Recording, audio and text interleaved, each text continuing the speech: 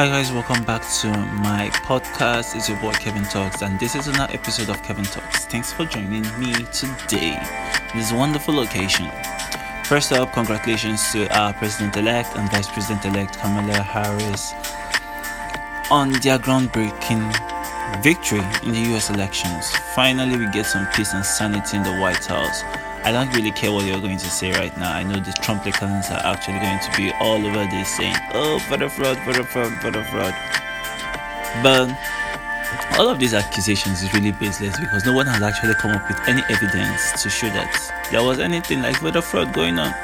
And funny enough is that same ballot that elected Joe Biden is the same ballot that elected people like Lindsey Graham to office and Senator Mitch McConnell. So, following that logic, it doesn't really make any sense because if it's a voter fraud that brought Joe Biden to power, that's to say it's the same voter fraud that brought Mitch McConnell to power. So, all of these things is all baseless, and most every news headline has carried out this, and Anderson Cooper really calling out the president for not conceding, and it's been a it's really been a topic to talk about, with Trump really holding up the funding for Joe Biden's new transition team in order for them to take power by January. The ladies at The View, which is the show The View on ABC, which is hosted by Whoopi Goldberg with Joy Behar, Sonny Hostin, and Anna Navarro and Sarah Haynes, they really had a particular take that I love. Joy Behar had this idea, or in her own point of view, was saying that this is only that the Republicans talking about it right now are only talking about it because the Senate election is currently still ongoing. So they want to fan this flame of voter fraud, so they could motivate people to, vote for the Republicans and not the Democrats, so they could keep their power in the Senate House. Which is rather interesting because literally that is all the Republicans have to hold on to, because I feel like once they win that, this whole thing is going to die down. Because let's look at the logic. Mitch McConnell was leader of the Senate before Trump came into power, and he wants to remain leader of the Senate after Trump has gone. So just join them until you get what you want, and then everybody just deserts Trump. Because honestly, other Republican governors have already said that they're moving forward. Everyone is trying to move forward and trying to make sense of everything, trying to get the pandemic under control, and it is what it is. So good luck to those who are finding non-existent voter fraud evidence. We are going to see how this whole drama is going to play out. Okay, moving up next. Thank God, a COVID vaccine is finally ready, guys. The company Pfizer has actually found a vaccine that is 90% effective, and they are going to start testing to make sure that it's okay, and we are going to be having it rolled out to the entire world at least 5 months from now. So we want to say good congratulations to the company Pfizer and every other record-breaking scientist who are working tirelessly to make sure that we are safe. The world owes you a debt of gratitude, and I hope we could get this pandemic under control and get our lives back. So, in other news, we are going to be going down to the UK. So, Remembrance Day was yesterday, and the Queen lays a wreath on to remember all the veterans who fought in the World War I. And Prince Harry had a request that the palace send one on his behalf, but it was rejected, which sparked an outrage on the internet where everyone is trying to say that they are treating Harry like his mother. And I'm telling everyone, oh my God, you guys just snap out of it. Seriously, like, come on. Harry basically moving to US and stepping down his role as a senior member of the royal family is his decision, and by doing that, it means that he formally doesn't represent the Queen.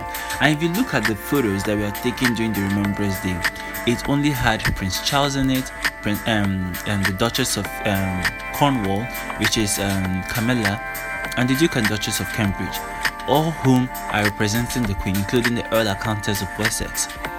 All who are representing the Queen, those are the people who were allowed to lay wreath. So you guys should stop taking this personal. It's nothing personal. It's trying to separate business from pleasure. So them denying them the request of not laying a wreath has nothing to do with we don't support them or anything. So everyone should just snap out of it and stop reading so much meaning into it. Meanwhile, let's get back down home here in Nigeria. A few weeks ago, we had the EndSARS protest, which really shaked up the world. We really shaked up Nigeria. We had killing of protesters at Lekki Tollgate, which has been widely controversial. While the incident was being taped by DJ Switch, and the whole incident actually came to light, and which sparked a nationwide outcry to the government. The government has doubled down on their effort to make that video or coverage as a hoax and fake, which is really disappointing. Lately, the people who were involved in the EndSARS protest, the key figures in the EndSARS protest, has actually been charged to court.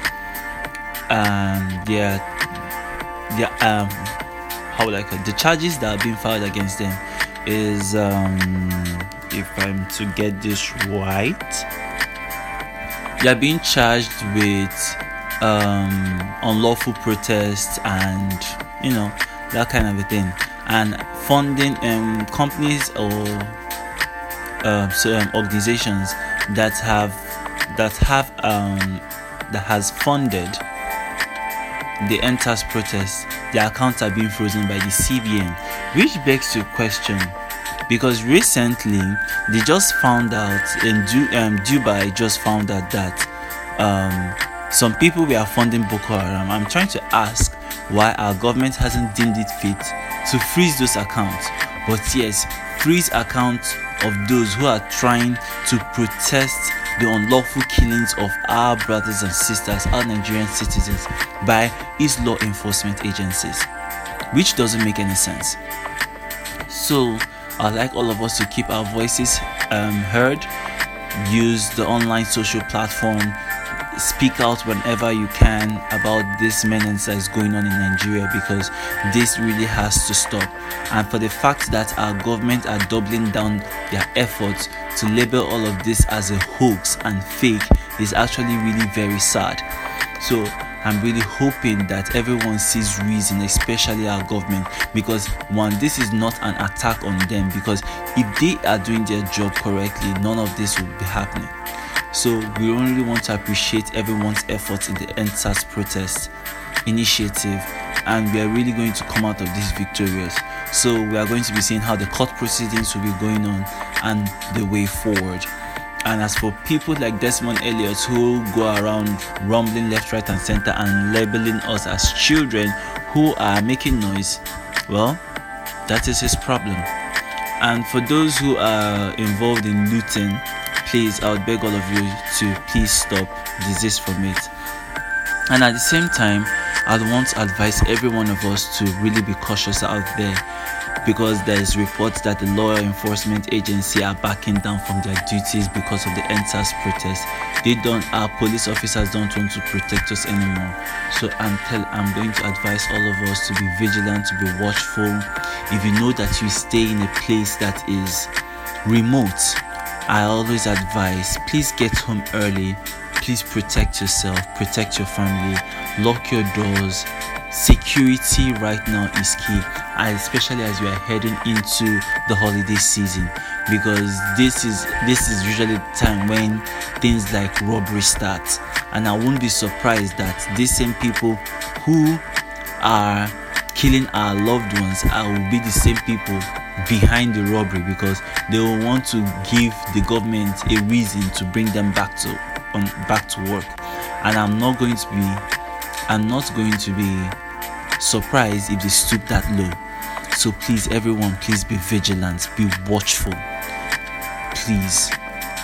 I want to thank you all for tuning in, and God bless you all. God bless Nigeria. Bye guys.